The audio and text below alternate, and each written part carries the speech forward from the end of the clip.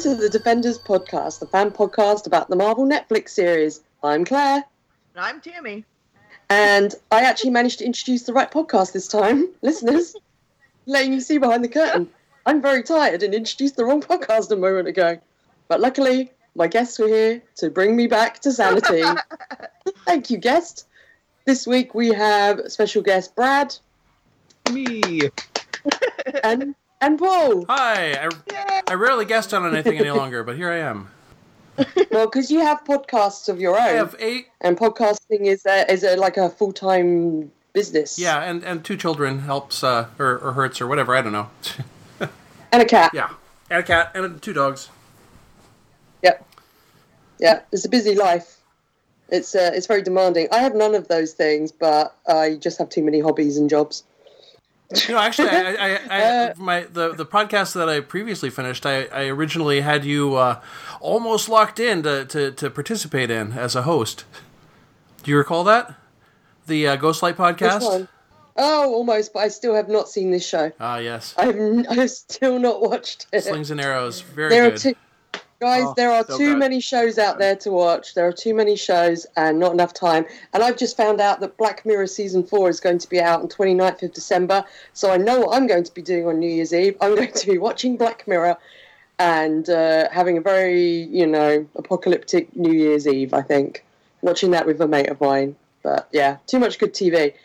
Speaking of which, Brad, I was just telling Tammy that... there is going to be a spin-off of Riverdale called The Chilling Adventures of Sabrina that's coming out on Netflix. What? I didn't know if you knew this news. Yeah. I didn't know it. This is great news. The Chilling Adventures of Sabrina on Netflix. Can't wait. Yeah. Let's give you guys some other news relating to the Defenders. So, I'm kind of happy and worried about this news.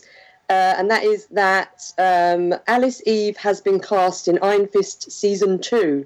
I'm happy because she's an awesome actress, but I'm worried because I have, much in that I constantly get Christopher Plummer mixed up with, what's his name? Von Sydow. Him. Max von Sydow.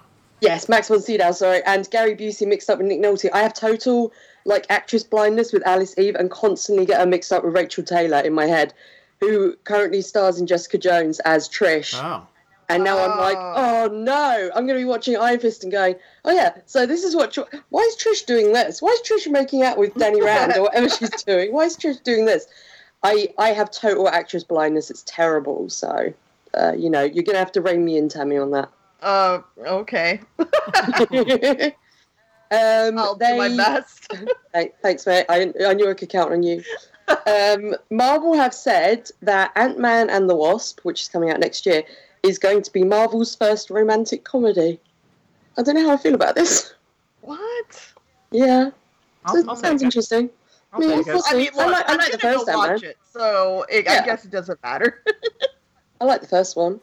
The Fox and Disney deal, as far as I know, so with Disney buying out Fox, which would mean they would own the X-Men and Deadpool and things like that. As far as I know, it's not definite. I've seen one source saying that's a done deal, but I've not seen anything that looks official. So from what I understand, it's still going back and forth, but it seems to be they want to do this deal before the end of the year. Disney does. So that's still a possibility. We might have X-Men running around in the Marvel Universe, the MCU, which, maybe. Okay. I mean, they might, or they might just keep them separate entities and whatever. I mean, the X-Men are so big, I just can't see them in the MCU as well. Yeah, that's the thing. I don't know if they would want to combine them or if it's just more profitable to leave them as separate entities. I think it just takes away some of the headaches of all the ancillary characters and villains. Yeah, exactly. Because now it's just so complicated who owns what and what goes where. It means as well the MCU could use Doctor Doom, and that would be amazing because he's an awesome villain. So, speaking of Disney as well, announcements. So there was obviously the news about Disney's doing their own streaming service and removing its films from Netflix. Yeah.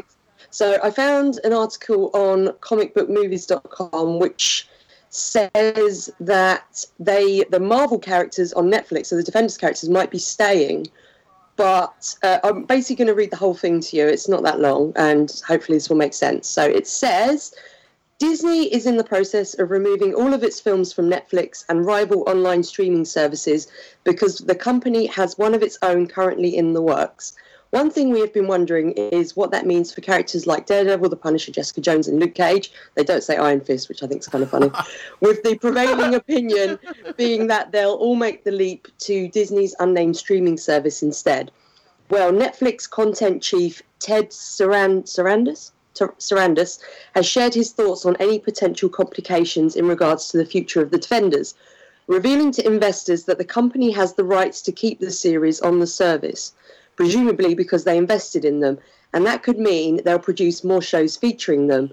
That, however, seems unlikely, as they'd need Disney's say-so. And then he says, quote, what Disney going direct-to-consumer means, I don't really know, and I'm not positive that they do either, he explained. Quote, they've created some really killer brands. It's not that exclusive. Netflix has the Defenders. So then they say in this article, if Disney does pull the plug on the future of the Defenders, that could mean characters like Daredevil and the Punisher will soon be brought to the big screen, possibly with new actors. Sarandis concluded by saying that while Disney owns Marvel, they don't own all of Marvel's IPs outright. And that can be read in one of two ways. Either Netflix will maintain the rights to the Marvel shows they've already produced, or they'll look to work with rival studios Fox and Sony Pictures to bring those characters to the small screen. Hopefully more details on this will be revealed shortly. So they want to go. They might want to go with the big screen versions with new actors that works so well over in DC so much. Exactly, and it's worked so well, and they've done a Punisher movie 3 times already. That article sounds like so much speculation. It's barely an article. I think it's a lot of speculation. It's just because obviously we've been chatting a lot about it, and there's a quote from actually someone at Netflix then. But I mean, what I would hope for would happen is that Netflix own they own the Defenders as shows because they've invested in them, they part own them, but they would need Disney's say-so to do more of them, and that they could work with Disney and maybe have it on both streaming services. I don't know. Maybe do that so they both benefit because they've been so successful, like the shows. I don't know if it would work like that, though. It's all money, isn't it? Yeah. Yeah. And I don't know how beneficial it would be to, either of them if they were to split it and show it on both. They wouldn't. I don't know what happened. Because that doesn't sound like smart business. No. Yeah. I don't know about smart business. I would be really sad if they got new actors to play those roles, though. Well, I mean, I could see them splitting it if it was the fact that Comcast carries Disney faster and another provider carries Netflix faster. Oh. Because there's that whole net neutrality thing going down. Oh yeah, I can't keep track of that either. It's so much going on. What if they just replaced Danny Rand? I mean, would that be so terrible? With Dan Stevens. Because you want him in everything. That's all I've ever wanted. Oh, so good. They could replace him with David Tennant. I wouldn't mind that either. David Tennant could be a hero and a villain. Aww. I don't know how I'd feel about David Tennant doing Kung Fu. It might be hilarious. Kung Fu Scotsman? Yeah. Oh, poor David Tennant. He's one of the only doctors who didn't get to keep his natural accent, his lovely Scottish accent when he was the doctor. And now they've got Jodie Whittaker, and she's going to have a Yorkshire accent as the doctor. And I'm like, they didn't let David Tennant be his sexy Scottish self, did he? Did they? No. Anyway. Well, he used to be Scrooge McDuck now. So. Oh, yeah, the ultimate Scotsman. Exactly. I can't remember if we mentioned it last week about the Avengers Infinity War trailer, because I can't actually remember when it hit. But have you guys seen it? But you said you didn't watch it. You refused to watch it. Oh, yeah, I did refuse to watch it. That's right. But have you guys have seen it now? I watched it, but like everything, I don't remember. I watched it last week. How am I supposed to remember it this week? Yeah, same. I haven't actually watched it. That's why I don't feel like they contain any kind of spoilers or taint me in any way, because I'm not going to remember it. So Good. I've been trying to avoid news for it. I was at the cinema tonight, and the final trailer for Star Wars: The Last Jedi came on, and I was like sitting there going la la la la la la. I don't want to know. Real hard to avoid those. Yeah, it's impossible. It was like, and we were sitting in the front row. It was like massive in front of me. I was like, no spoilers. Anyway, that is the news for this week, as far as I can tell. And this Agents of S.H.I.E.L.D. started back up, and it was really good. And there's a really pretty guy on it now. Oh yeah, who is this pretty guy, Tammy? Jeff Ward. He plays a character called Deke. So and isn't it Agents of S.H.I.E.L.D. in space? In space in the future. Oh, okay. Future space. I'm only like 4 seasons behind, so you know. They tried to make it like this big reveal in the episode. It's like, I don't know. I feel like you guys time traveled. I think you guys time traveled. Oh, you guys now realize you time traveled. Okay, cool. Great. But yeah, this one of the new actors that joined the cast is very pretty. Oh, I'm glad you have some eye candy in your Agents of S.H.I.E.L.D. there. If I get it in Punisher with Billy, then I can get it in Agents of S.H.I.E.L.D. as well. Oh, Billy. Anyway. Oh, Billy. We'll talk about Billy. We'll talk about Billy. Okay, so this week we are covering episode 4, Resupply, written by Dario Scardapane. Dario Scardapane. As always, I'm terrible with pronunciations. And directed by Carrie Skoglund. The synopsis for that one is: Madani and Sam plan a delicate operation. Curtis tries to connect with Lewis, and Frank encourages Micro to get his hands dirty. And episode 5, Gunner, written by Michael Jones Morales and directed by Diabla Walsh. I hope I'm saying that right. Synopsis: Frank and Micro go looking for answers from a reluctant witness. Madani and Sam learn of a looming investigation, and Rawlins sees a ghost. Now, Paul and Brad, I should ask, where are you up to in your watching? Have you seen any episodes past these ones? No, I have just watched these episodes and stopped. I have watched all 5 episodes of The Punisher. All 5? Yep. All 5. Do you quit now then? Yep, I'm out. Okay, fair enough. Oh, but Brad, Billy's so pretty. Come on, Brad. It's okay. Was it after that sex scene you were like, well, now I've seen true beauty on screen. Nothing is going to compare? Okay. So, as we now do, we're going to go through the characters and we'll sort of jump back and forth between episodes, so feel free to do that. There is no rhyme or reason. Go crazy. However, I am going to start by us talking about Frank, and the first thing I'm going to say is Turk! Yes. Because we get the appearance of Turk, and it's so exciting. Yeah, he's everybody's favorite punching bag. Who has he not been beaten up by now? It's Jessica. He's not been beaten up by Jessica Jones or Iron Fist, I think. Is that it? Been beaten up by Daredevil and Luke Cage. Was he in Iron Fist? I feel like he was. Yeah, I can't remember. Iron Fist, yeah. I can't remember his role in Iron Fist. Anyway, but yeah. He played Turk. Yes. Yeah. Oh yeah. You know what I mean. I need Jessica Jones to beat him up now.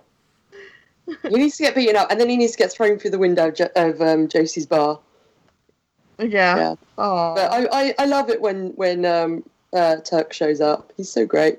Yeah. But this kind of like starts the whole plot line about the weapons shipment coming from the Greeks, and how Frank and Micro are after. Frank wants his guns back. So it was just like O'Connor last week at the group. So was that like the only reason that they were stopping this gun trade thing is just so they can get guns? Yeah. Was that it? Yeah, Frank wants. Okay. Can you see how lovingly he was doing? He was doing his little wall display later with his guns. He was like, "I love this gun, and I love this gun, and I love this gun." But like that bothers me. That whole like plot, that whole storyline was almost the entire episode. I just thought maybe it would lead to something else, and then it didn't. And then I was like, "All right, okay." Tammy, so we spent a whole entire episode on this. He could have like robbed any place to get guns. Like he could have just followed Turk around and got more guns. Tammy, where would he get guns? Where would he get guns in America? Yeah. They're hard to come by. If the Greeks don't have them, how is he supposed to get them? That's the problem with all these Greeks bringing the guns into America. I've always said the biggest problem with guns in America is clearly the Greeks. Yeah. You got a lot to answer for, Jason Mantzoukas. I'm calling you out. Well, that was a really sweet pink gun that he got off Turk, though. Oh, it was. It was. I don't. Yeah. Sweets. I would have liked to see him running around with that. That Sweet would 16 been special. Yeah, that is disturbing. Oh, Daddy, what I want for my Sweet 16 is a pink gun. That's very believable. See Brad's comments on guns in America. Yes, this is all. As I've said before, like the whole gun thing is kind of alien to me. You know, we don't have them over here. Yeah, we just have lots of knife crime instead, and people driving cars into other people. You know, but with this, him going and stealing the guns is we get, you know, him now. Madani knows that he's alive, Tammy. I guess. I'm like really irritated now. I don't know. Yeah. Yeah, I mean, it's pretty key because, you know, he's definitely a focal point. So someone that she knows was part of that whole. Yeah, I know. It just could have. I just think that this was like, to me. Then this has just become a filler episode. This whole thing. It's a heist episode because sure, yeah.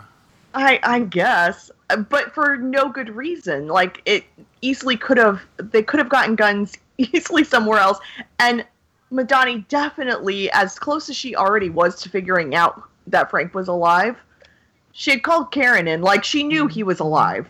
So I don't. She knew he was alive, but necessary. she called Karen in after she saw him, didn't she? Yeah. Or was it before? Yeah, but I think she would have. She was already on to him. Yeah, she could have just been better at her job and found out he was alive. Yeah.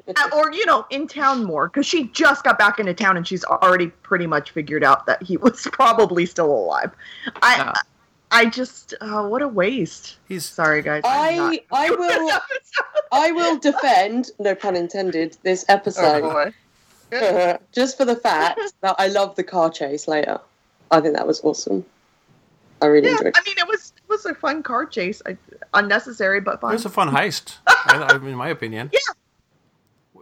Also, you in this episode with Frank, Tammy, you hear Frank talking about cleaning guns is like looking after a dog. You have a dog, Tammy. Oh. Yeah, that's true. I have a dog. I was a bit like, no, Frank, no. With this. Episode 4 was when I realized, I'm done with the show. Yeah? Was it a particular moment? Well, I mean, there's a lot of moments. Mm-hmm. But the thing is, okay, I had watched, I think, the first episode, and I was like, all right, this show could be interesting. And then I was like, oh no, I'm going to be on this podcast. I got to catch up. And then I watched 3 of them. We told you on Sunday. Yeah, that I think that was part of your downfall, Brad. Yeah. And so I finished episode 4, and I was like, oh crap, I still have to watch another one. So I did that last night under duress. Yeah. You were held down. No. It was. I will say this was the first show that, out of all the Netflix shows, that I had to take a break in the middle of watching them all. Because usually I marathon them all. I had to take a break for this because it was too much. Because it's a bleak show, and a lot of it is reflecting stuff, obviously going on at the moment in reality. And I was just like, I can't. I need to watch some puppies or kittens or something, you know. Just to have a break from it, because I've heard other reviews say that as well. Like Kevin Smith joked about, you know, it's a bleak fucking show, and you need a break in the middle of it. Yeah. I just think as a whole, I don't think. I mean, I've never been big on the Punisher as a character. Mm-hmm. I like the idea, like of bringing the Punisher into something, because he's an insane character, and all hell breaks loose when he arrives, which is why it's fun to have him pop up, you know, in your Spider-Man comic book or whatever. But like on his own, like it's like you could have a real specific story, and you got to really work to make him the good guy, I guess, because it's hard to have any sympathy at all for any of these characters. At all. Microchip is the only character that I can somewhat have some sympathy for. Well, his wife. Yeah, what about Sarah? I mean, sure, I guess, but she's barely a character in the show. What about Madani? No, don't care. I love her. No, and I don't know if we're supposed to think the Punisher is a good guy. I don't think we're supposed to think he's a good guy, but I think we're supposed to sympathize. Like in Daredevil, I felt bad for him. I sympathized. I was like, oh, this guy's a fucking monster, but he's got a brain damage where he literally can't get over this. Yeah. Like, that's one of the things I think is strange about with this show. We never get mention of the fact that he was shot in the head. No. Yeah. Like, it's never brought up that he was shot in the head. And that was like the first time everyone thought he was dead. But I'm just surprised they never bring it up as, oh, this guy could well have brain damage. I find that really strange. There needs to be more of the mental issues going on that's making him like this, and a story that makes him somewhat sympathetic, because I got nothing. I got nothing here. No, I think any sympathy I have for the character comes from John Bernthal's performance, and I think he puts more into I get more layers for the character than is in the writing or the character by himself, if that makes sense. It's a good performance. I mean, he's great. Yeah. But this is, I agree in that he's a character that's very hard to root for, because it's the same problem. Like, sorry, Brad. It's like, saying about characters that I don't really feel need a show of their own, and one was Punisher and one was Elektra, because I just don't feel like they're characters you really root for, you get behind. Yeah, I think Punisher, you basically have to put him in a scenario where everyone else is so fucking awful that you just want him to come in and fucking clean the deck and watch him get out of the situation. Yeah, and they haven't done that here, at least not yet. I don't think they can. Like, it's not a realistic thing that can be done. Like, I mean, unless you're going to like a Quentin Tarantino level of insanity. Oh, that would be amazing. Maybe Django Unchained is the best Punisher story. Yeah, Quentin Tarantino can come in and do Punisher. Yeah. Have you heard that Quentin Tarantino has an idea for a Star Trek film and wants to direct it? Ugh, no. Not allowed. Yeah, I'm kind of like, what? No way. What do you think, Paul? Of Star Trek, Tarantino Star Trek? Yeah. No. I think for Punisher, after episode 3, Kandahar, I would think it was that could have been where I would have dropped off, other than I was watching these two for this show. But these two really redeemed it for me. I really thought there was a lot more interplay between the drama and the action, and I appreciated that a lot more. But yeah, Punisher, he's definitely not a good guy. But yeah, you need him to be messing with people that are far worse in order for you to really root for him, like Brad was saying, for sure. And I'm not sure if they can prove that Agent Orange is much worse than he already seems to be, and he doesn't seem bad enough. Yeah, so we have things. Oh, sorry, go on, Tammy. I was gonna say maybe because I've only seen through 5 episodes, so maybe once he starts dealing more with Agent Orange, because we only got a hint of it at the very end of episode 5. So maybe once that happens, then I'll enjoy it more, because I like the 5th episode a lot better than this one. But right now, the only person he's really messing with is Micro, and like flirting with his wife, and like going and seeing his wife. I don't know. I don't like. Yeah, and it's not even funny or cute. Like, it's just irritating. I don't like him doing that. It feels like a serial killer. Yeah. Yeah, he feels a little more psycho than he already is. Yeah. I don't. So maybe, you're right, Paul. Like, maybe when he messes with someone that's somehow worse than him, I might. I don't want to say enjoy it, but I'll get behind it more. I think. Whereas right now, he's just messing with Micro, and it's just kind of like, why are you doing that? I think with them hinting that he's going to be a deputy director of the CIA, like he's going to be in a position of actual power, then I mean they're hinting at that. So I mean maybe that's something that can't stand. You know, we can't have this guy in real power. I mean, he's already pretty powerful, obviously, with his covert ops. Yeah. Also, he's a real Mike Pence looking motherfucker. He really is. He really looks like Mike Pence. Yeah, I was when I first time I watched this, I was like, who does this guy remind me of? And then I was like, oh shit! It's like pirate Mike Pence. You just need to, because he's got the one eye. He's a pirate. Huh.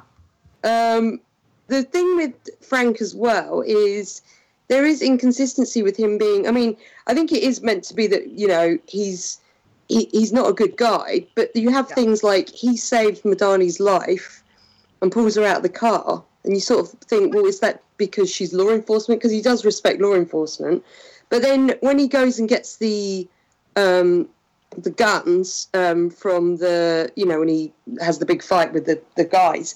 And there's that guy who's being held hostage, and he just leaves him there. That guy might die, but he's just like, oh, it's not my problem. And it's like, well, he doesn't really have a code. And Karen says he has a code later, but it's not really.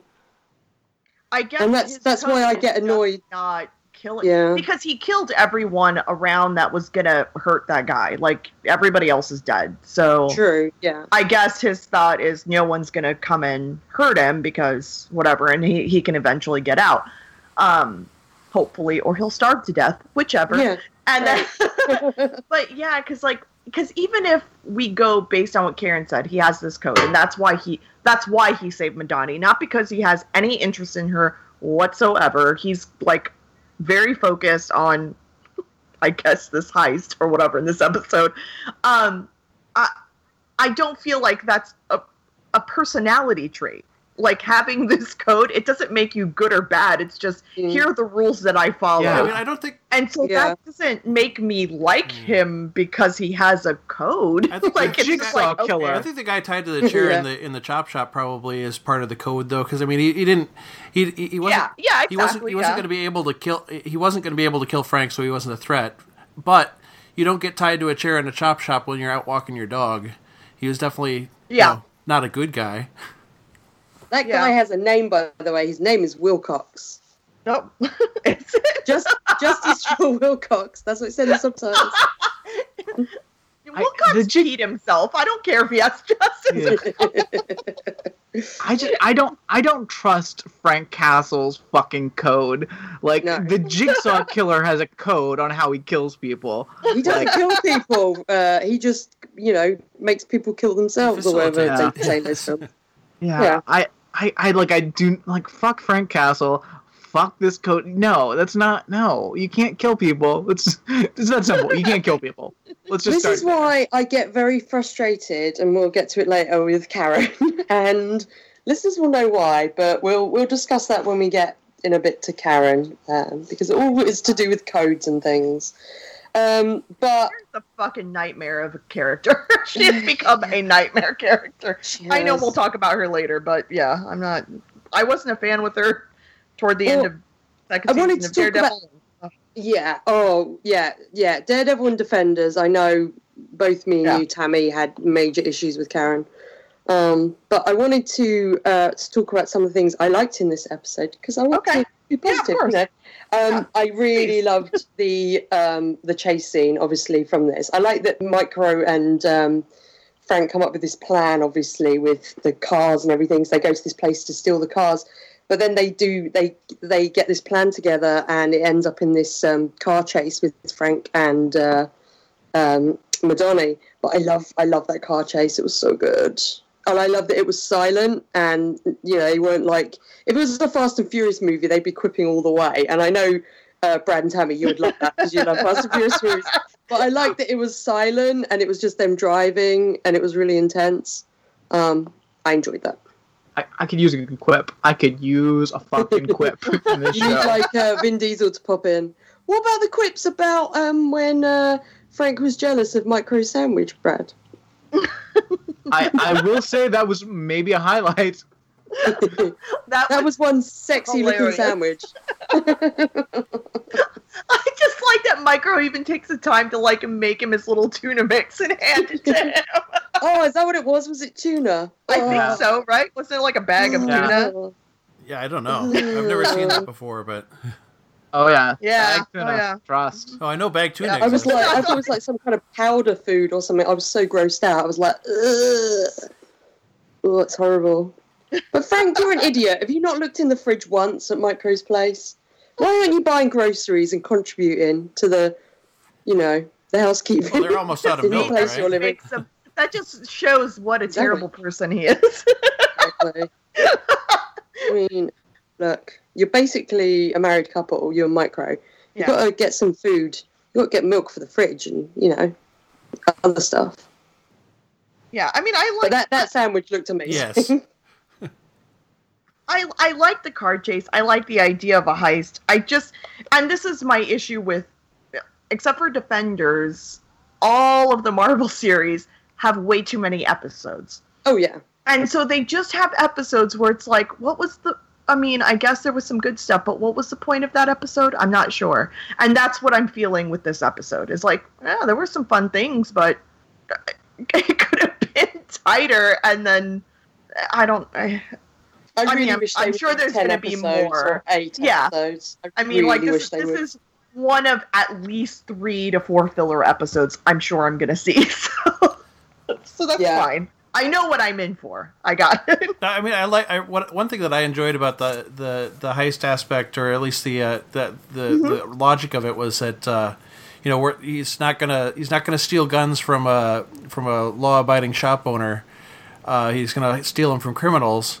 And then when it turns out that they're actually, the buyer is Department of Homeland Security, Micro really seems to have a hard time deciding to keep going on it. Yeah.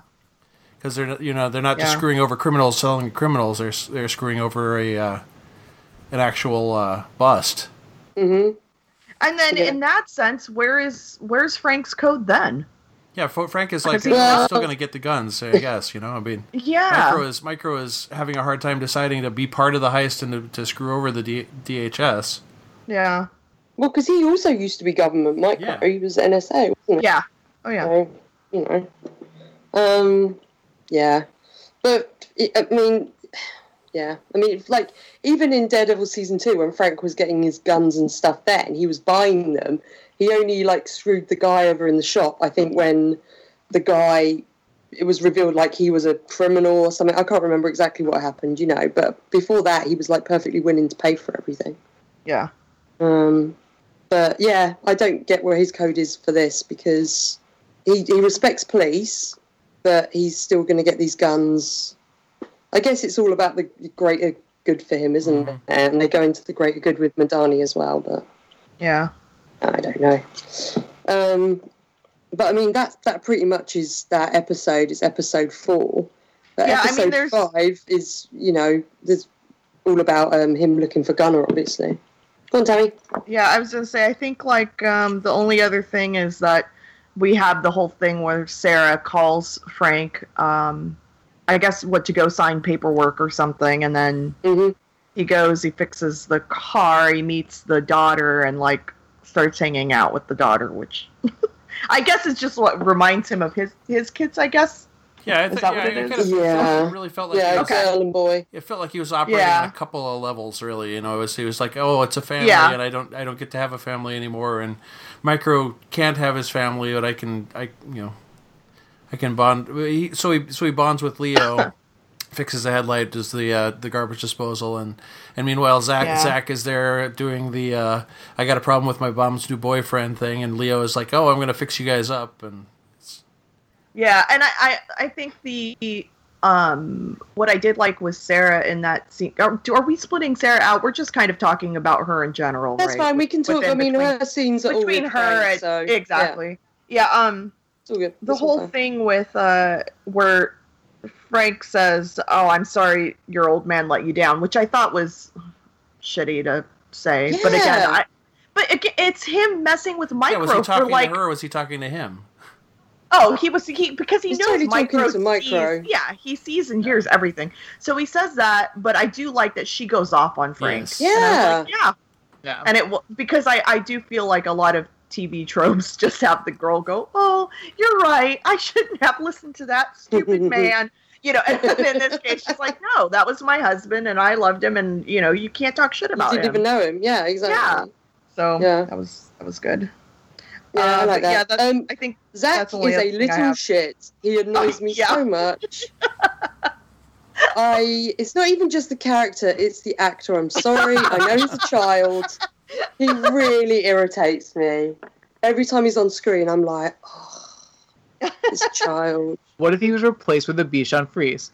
Oh, that would be even... would that be worse? I don't know. What if it was replaced by Jeff Goldblum? Oh, but he's like, hey, you're not my new dad, Frank Castle. You're like, oh, Jeff Goldblum. That show I would watch. He's going to be in the next Jurassic World movie, and I'm like, well, that's another film I can't go and see then. I did manage to survive Thor Ragnarok, so that's something at least. So I can kind of see that they're trying to work the Frank has a secret that he knows what's really going on and everything, and that he's trying to mess with Micro. But I get that they're kind of working him into like, oh, but he's also gonna fall for this family and think that he can be he sees this other life that he could have or something like that. It feels like they're gonna go that way. Yeah, I really don't. And then I mean, with the inevitable revelation somewhere down the line that it was all lies to begin with, and that whole thing. It feels very tropey there. Yeah. Oh, I've got to see. Yeah, that's really tropey. Set up the relationship, but based on lies, and then actually fall in love or something like that, and then it all goes south when the truth comes out. Yeah, I'm hoping it's just what's his face, Micro getting back with his family, like him able to come out and say he's alive. That's my hope. How you feel about love interests in these shows already, Tammy, don't we? That's true. I don't like love interests. It's too much. Yeah, I don't think they all need love like interests. Madani and Billy have. Cool. They don't need to have. They don't need to be like in a relationship and then start changing all of a sudden after dating for a week. I mean, seriously. Anyway, that's my I don't think Frank could ever go back into like the family man, the cuddly family man. He's way too damaged. Yeah, and he said he changed before his family died. Like they made a point over and over of saying that. So yeah. All right. So in the second episode, we have the whole thing with looking for Gunnar. Yep. Obviously, Frank still can't really watch the video of Ahmed's death, which I'm like, well, Frank, you did that. You need to own it. And how many times have you killed people? I mean, come on. I know, but this time it was bad, and he shouldn't have killed him. Oh. Like all those people he fucking murdered in Kandahar for. Oh, fuck off. So this is why I said, I think in one of the other episodes, I love Gunnar, because I love that Gunnar's just like, nope, I'm filming it. I know it's wrong. I know what we're doing is wrong. I'm filming it, and then I'm quitting, and fuck the world. I'm going to go live on my own. And I was like, yeah, I respect you, Gunnar. And then Frank comes along and ruins it all. He's just having a nice, quiet life out in the woods. Frank basically killed Gunnar as well. Is that what we're saying? Yeah. But this bit, obviously, when he turns up, he talks to Gunnar and stuff. But then we immediately get these soldiers heading there, obviously, to get him and Gunnar, sent by Rawlins. But Frank gets pretty messed up in this bit as well. Like by the end of the episode, he's been shot. What, with a crossbow bolt or whatever it is? The compound bolt. Through the shoulder, he's been shot. Hunting. Ah, cool. Yeah, and shot in the... I think he got shot in the side, didn't he, as well? Mm-hmm. I think so, yeah. They're still running around the woods. Yeah, it's pretty crazy, like, how long both of these guys continue to go after being, like, shot up and stuff. Yeah. I think the guy who plays Gunnar is very good at acting as though he's dying. I know that's a particular skill, because he's probably wheezing away, and I was like, oh yeah, I feel like this guy's dying. I didn't understand how he was doing that wheezing like that. I was like, I I can't just do that. That's amazing. Maybe I actually shot him. He's back there. Just some deep method acting. Really just doing that wheeze. Yeah. Just go ahead and put a hole in my lung. It's okay. Yeah. But I like as well the whole thing that Micro like freaks out about the previous episode. You know that now Madani knows that Frank is alive because obviously it might lead back to him. He doesn't give a shit about Frank. You know, he's worried about him and his family, which is fair enough. Yeah. Yeah, because I feel like he looks at Frank and is like, you could probably take care of yourself. But where is his little base? Like, what the hell is this thing? Micro's base? Oh, well, I wanted to talk about Micro's base, only I have no idea what it is. It looks like it's some kind of business in a garage, but oh my god, I love that set design. It's so beautiful. I spoke to Lauren Weeks about it on Twitter because I was like, that set is gorgeous, and he confirmed he didn't work on this show, I guess because there's so many shows running at the same time. So this was a colleague of his, but I love that set design. I love how you've got like those two little almost like rounded offices either side with these curve shapes, but then you've got like the shattered glass as well. So you've got these sharp shapes like against the curve. This is my artiness coming out. I love that set design, the way it looks. I think it's beautiful. When did he set that up? Like, I don't know. At the same time he put this is the thing. Did he put the cameras in his house? Like I think Nutty was saying, did he put the cameras in his house before or after he fake died? Did he have this little layer before or after? And again, is that camera behind his eyeballs in the picture? Is what I really want to know. The most important question. Maybe Lauren Weeks could tell us. his colleague probably could. I'll have to see if I can ask him. Yeah. Yeah. But yeah, and then Frank is like in the woods. He's like, oh, I'll go and get help, Gunner. And I was like, you ain't getting help for anyone, Frank. You're losing all the blood. Yeah. And also, I just thought, like, I don't think it took him that long to get out to Gunner. Like, how far away is he? Yeah. Well, it looks that when he arrives, the sun's already starting to set. Yeah. And then it's all, the fight takes place like at dusk and stuff. But, yeah, I don't know. So Gunner didn't, like, actually, like, full-on die on screen, right? So, I mean, some people say if you don't see him die on screen that they're not definitely dead. He's dead, right? Mm-hmm. Well, he didn't die on screen. No, he didn't die on screen. I know, and that's the whole cop. He's fine. That's the cop out there using on Stranger Things that I don't like either. It's like that guy was dead. He didn't die on screen, but that guy's dead. And they're saying no, not dead. Yeah, that guy's dead. Gunner's fine. Gunner. I mean, Micro didn't pick him up in his little van, so I mean he's still in the woods, but he's fine. All right. His emergency vehicle van where he's I gone. respect your expert status at telling us that you don't know if he's dead or not. I do know, I'm just not telling you. We also learned about... Go ahead, sorry. Oh, no, I was just going to say, the bit as well where Frank's running around the woods, like, killing everyone, and he grabs the soldier and he says into the camera and he threatens Rawlins. Yeah. That was from one of the early Punisher promos for the show. When you didn't know, like, who he was shouting at or what the circumstances were. That was in, like, one of the early found footage promos for the show. So that was pretty cool. I'm sure I watched it, and I guarantee you I did not remember that. Certainly didn't know he was yelling at Mike Pence. You'll never be president. Mother, I believe Frank Castle's upset with us. Oh, man. Yikes. That makes him like 100 times creepier. I will say, spoilers for the Justice League movie, which I saw, but there's a certain character in that keeps calling something mother, and I did think about Mike Pence. Because there's just so many jokes being played. So Mike Pence technically is the villain in Justice League. Amazing. So the whole thing with Gunner is like, he switched over because he saw like the most terrible thing, and I want to make sure like this is what he says he saw.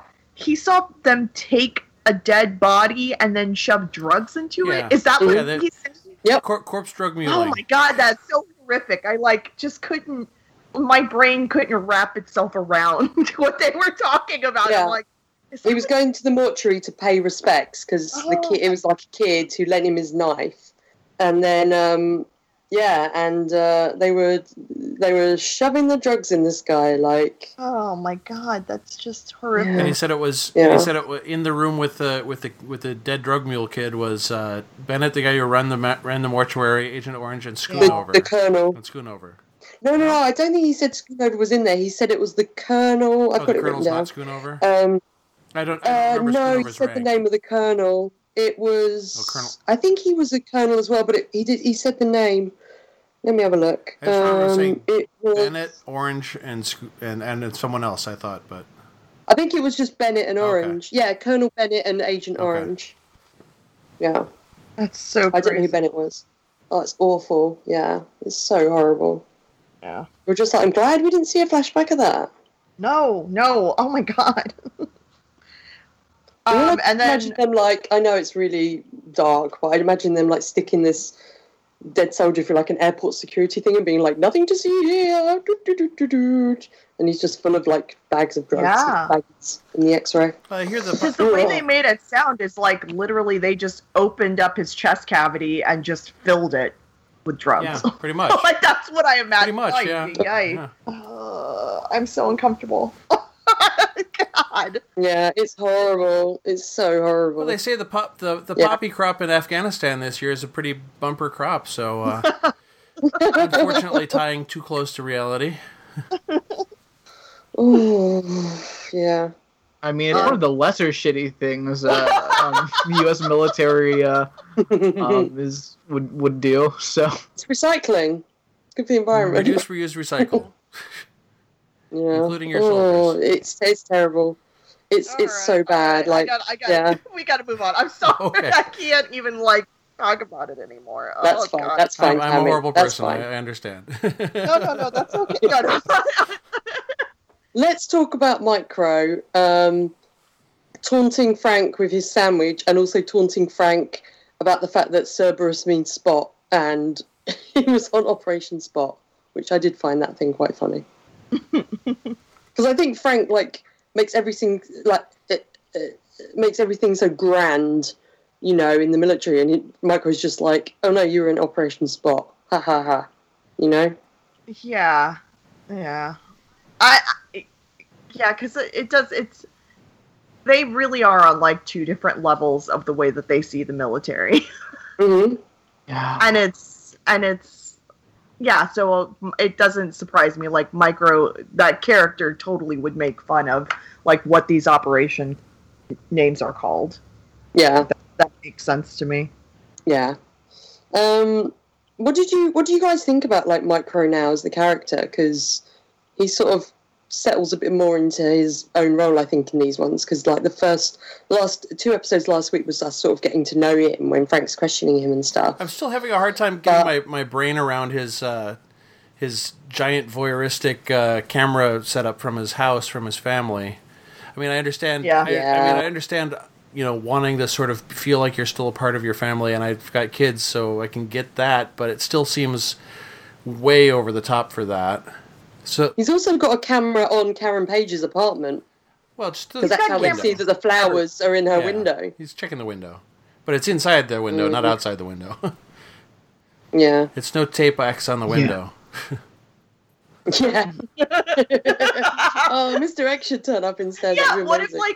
they pan out on Karen's apartment and she's got the flowers and the guy next to her has an X in the window? That apartment complex is just full of spies.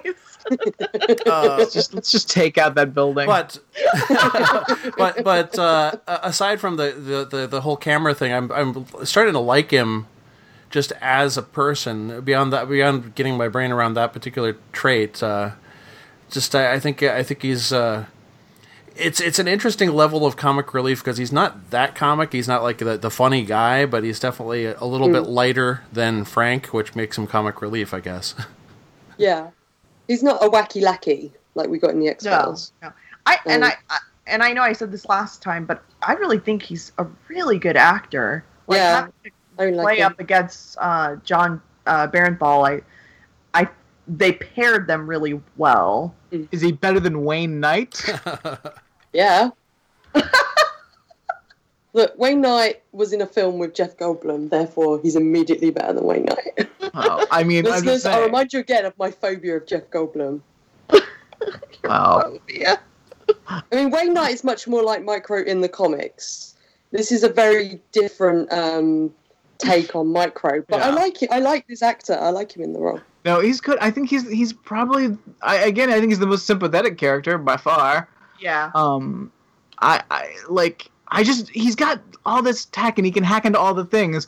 I just feel like there's got to be some way that like he could let his wife know that he was alive and not endanger her. Yeah. I'm wondering though if he also realizes that there are cameras in that house, or or whatever, or maybe those cameras were not put in there by him, and he just hacked I like that them. Because we do see Rollins later on looking at like everything. Yeah, I hadn't even thought of that, Tammy. Ooh, I like this. Oh, that means that's not the case. No, well, I can't remember, to be honest, if they ever say about the cameras. Like I said, I can't remember if they ever like make something of it, but I like this idea. Because then I think that would, I mean, I guess if we never find out, it doesn't matter. But I was thinking like that might make sense then why he doesn't try and get a hold of her at all, because if he already knows she's being watched. But again, if he's just a big old creep and put the cameras in himself, I don't know. I think he has a great deal of shame as well, because he feels like... Sure. Yeah. He questions what he did, and he feels like it has put the family in danger, and he sees what, like, well, it's like he didn't do anything wrong. That's what bothers me. What's crazy to me is, like, and I wish they had gone a little further. I wish he had, like, tried to release this information, like, further, but it's like, he tried to get the information to his superiors, and that's when they came after him? Yeah. He sent it to Madani through a secure server, and that they came after him. Right. So I'm like... What drives me crazy about it is Frank kind of mocking Micro, but Sarah does as well, but she says, he never got his hands dirty, but that was him fixing stuff in the house. But then he's like, she was right, you never got your hands dirty or whatever. Yeah, and then Frank talks him into almost murdering someone. Yeah, and Frank talks him into running Madani, nearly killing her. And I like the fact that Micro's kind of so angry that he got his hands dirty, and he's disgusted by all the dead people in the garage when they're going to get the cars, and he's like, I don't know if I can do this. And he is very relatable, but it's like, well, no, fuck you, Frank. Like, this guy doesn't want to kill people, that's admirable. I just think Micro's supposed to be the hero of the show. He is in my book. But I just think, because there's also that scene with his wife, it's like, when she's, trying to talk to him before he, goes, before he releases the information, or sends the information. And so it's like, they both know, how serious and what's going to go down. They have an idea that this is going to end badly. I just don't understand why it was just like, I'll send this to someone slightly up the chain of command. I just, he's smarter than that. I think because she was in Kandahar. She was in Kandahar. Kandahar already, yeah. Yeah, she was on the ground in Kandahar, so she was the contact for it. Yeah, I think you send this to 10 people at once, just to I think yourself. Yeah, I don't think you send it to one person. Definitely. Yeah, and Julian Assange is one of them. You put that out there. Yeah, you WikiLeaks it. Yeah. That's just it's a small quibble, but I don't understand, because I also thought until episode 4, I thought his wife was aware, because in that first time where she's looking into the camera. Yeah, I thought she was she was aware that he was alive and aware of the cameras, because Frank says something pretty early on, you've got to have somebody helping you, and I was like, oh, maybe she's bringing him supplies or something, and they just have to keep this ruse up. So because obviously definitely play it like that. I mean, Yeah, but like as in you sort of question it early on, like, does she know?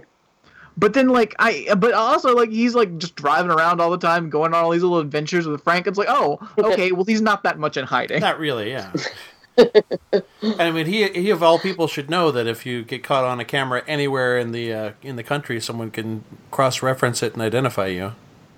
Yeah. Yeah. Well, we'll see. By the way, I was listening to an episode of awesome podcast We Hate Movies earlier today, which I know you listened to as well, Brad. And I like that they were discussing this portrayal of Micro, and they compared it to like Wayne Knight's portrayal because they're doing an episode on the 2004 movie, and they said that the way they're going with Micro in this series is like he's a sexy Edward Snowden type. That just made me laugh. I don't really see it myself, but okay. Yeah. That not hair with is that hair. too much. You can get everything, make yourself a nice sandwich, you have a car you park in your garage, you got all this tech, and you can't buy like a razor for that hair, like some scissors or something. You need to calm that hair down. Like, hack yourself together a scissor. Yeah. And that hair's not much of a disguise. I mean, I know that they did a flashback with him when he was still, happily married and everything, and it didn't look that much. He still had the hair. It was just parted. Yeah. Micro looks like more of a fucking hipster than Frank Castle ever did. Oh, totally. And we get another hipster joke in this as well, where, Sarah's like, oh, you look different. He's like, yeah, everyone kept saying I look like a hipster. And I'm like, you don't look like a hipster, Frank. Oh. A beard only does not like, they clearly wrote that before they saw what he looked like with a beard. Yeah. If they were going to say he was a hipster, they should have had him have a little waxed mustache and stuff, and a strange shaped beard or something. I don't know. Let's talk about Karen. Let's talk about Karen. Yeah, Brad and Paul. What are your thoughts on Karen? She seems like she's all like hotshot reporter now. Suddenly, I mean, I know that she was a little bit. She's Lois Lane. Yeah. Yeah, she's like, the going to the press, going to the public via the press is the way to go for this thing. Yeah, I did really enjoy her interview with Madani, because it was like back and forth. You could see the power level shifting where Karen kind of begins with the upper hand, talking about the docs thing and the exploded car and no police report, and then Madani turns it around and suddenly. Is talking about all of Karen's life, and Karen's arms come in, and she's suddenly all tight in on herself, and I really enjoyed that. That she's. I like that scene as well. I see that scene. I was like, that's where I turned on Karen, because I was okay with her for most of Daredevil. Defender's fine. She's a little crazy about the daredeviling, but I was like, all right, whatever. But in this scene, it's like she just basically gives it all away immediately. Oh yeah, she cannot cloak out at all. Yeah. She might as well be Sam Beckett. They're both as bad as cloaking their shit as each other. Yeah. Yeah. I had issues with Karen before this, and you did as well, didn't you, Tammy? Yeah. Yeah. I don't think as early as you did, but yeah. But what annoys me is she's still kind of on Frank's side, and I just don't understand it, because he's going around murdering people, and he flat out says, he murdered these people. She's like, oh, what happened on the whatever, with the cars or whatever that thing was, and he flat out says, he murdered them, but she's still on his side. What? Why? Yeah. Because you worry about him? Yeah, she killed. Because you find him attractive? I don't get it. She killed one person that screwed her up for 6 episodes of Daredevil. But she worries and fancies. She worries about and finds Matt attractive, but she pushed him away. She's like, "Oh, I can't have you in my life because you need to stop your daredeviling." Yeah. But. She totally. I don't understand it. She totally blocked him out of her life, which is insane. Yeah. But Frank, she'll put flowers in her fucking window for him. I'm not saying that she will I think if I think if Frank was capable of having a relationship with someone, I still don't think she would go along with that, because I think she can see that what a mess he is. But she clearly does find him attractive. Yeah. And I don't get it. I don't get why and I don't get why they don't, at this point, if it's that, you know, she starts crying, she's like, oh, I look at you and it's breaking my heart. And she could say something along the lines of, I lost someone recently and it's reminding me of him all over again, or something in regards to Matt. But they never bring it in regards to Matt. It's like, It's so weird. It's like this show is not connected at all to any of the other series. And it should at least be connected to Matt, because you know, because he was in Daredevil season 2. Yeah. But I just don't understand it. Yeah, because I could see if she had said something like that, Claire, like, you know, I just lost somebody and I don't want to spend my time with you, judging you for everything, my whole or whatever. Worrying about dead men walking or something, you know, like people who just have a death wish, you know, just anything. Yeah, or whatever, you know, that's what she did with Matt, and she doesn't want to repeat her mistake or something. But that's not what they do. And sorry if this is anyone's quote, but she's with Madani, and she's like, decent, honest. He had a code and a sense of honor. What the fuck are you talking about? Mm-hmm.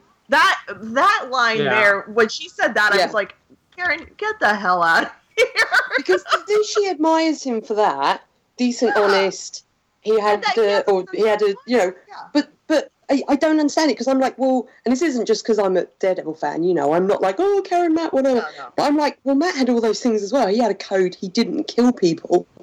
Yeah. He didn't kill people. Yeah, he's terrible, but Karen, you've killed someone. Yeah. Just saying, you know, it makes it so hard to like this character. Yeah. It's very frustrating. Kind of a know-it-all, and I just don't like it. Yeah. But I think it's just because, like, I already was annoyed by her, so anytime she said anything, I was like, whatever, Karen, get out of here. It's frustrating, because I like the actress. I loved her in season 1 of Daredevil. I really liked her. But, yeah, I don't like her being this journalist. I know it's kind of been written in for plot convenience. I just don't like where her character went after, you know, kind of middle of season 2 of Daredevil.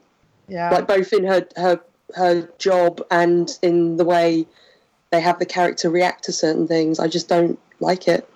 I do like that she's right now been in just, like, every other episode, so that's good. Yeah.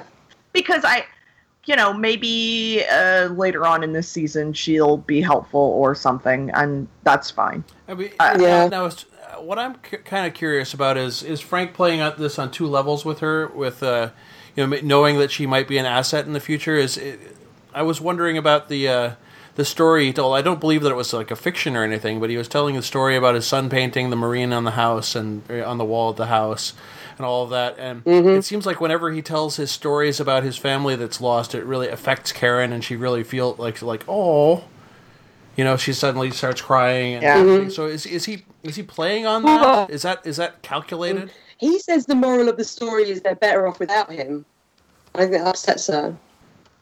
Yeah, I'm not sure if he's like playing it on 2 levels, where he's like, you know, he is having the reminiscence and remembering the story, but whether he's kind of semi-playing her and keeping her in by telling her sympathetic stories that he knows will affect her.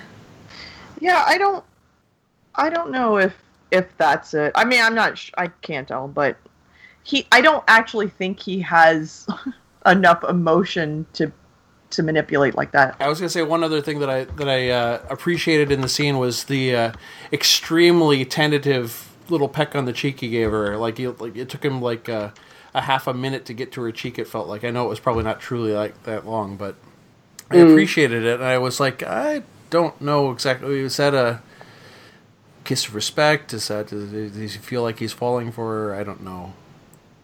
It was like a very weird little chaste kiss, wasn't it? Yes, it was. Because I was like, he's going in for a kiss. Oh my God, that's not a good idea. But then he just gives her that little peck. Yeah, I was like, I imagine Tammy watching that bit and like tensing up and being like, no. I shut off. Pretty much what I was like. I was like, I can't do this. But just threw a pillow at the telly. You're just like, nope. The fact that it ended with a little peck was what made it worth it for the the build up to it there. If they had actually tried to be an actual kiss, I think that would have ruined it. Yeah, if they just started like sticking their tongue down each other's throat, I'd have been stop. like, what? I would have gotten a message from Claire that said, "We're not covering the Punisher." Yeah, I would. Yeah, series. Seriously, I would have just been like, no, there is no Punisher series. It's all a lie. Okay, let's now talk about Lewis and I guess Curtis because they share a scene together. Sure. Poor Lewis. I mean, Nutty mentioned about the trench last week. Yeah. I don't know if you forgot already, Tammy. I did. Even when I watched it, I didn't remember, so that's fine. Like, this is not like someone needs to get him some help and not just going to group Curtis. You know? No. He needs to see a doctor. Way past group therapy. Yeah. Or not. It's not even group therapy. It's like it's a support group, which is different. Yeah. He's way past that. He needs like medication. Like this is, it's not good. It's not safe. It's really bad. Yeah, and like even at Anvil, which we'll get into when we talk about Billy a bit, but like he should I feel like Billy should have like for the kind of thing he runs, he should have like a psychiatrist or something on call and be like, this guy.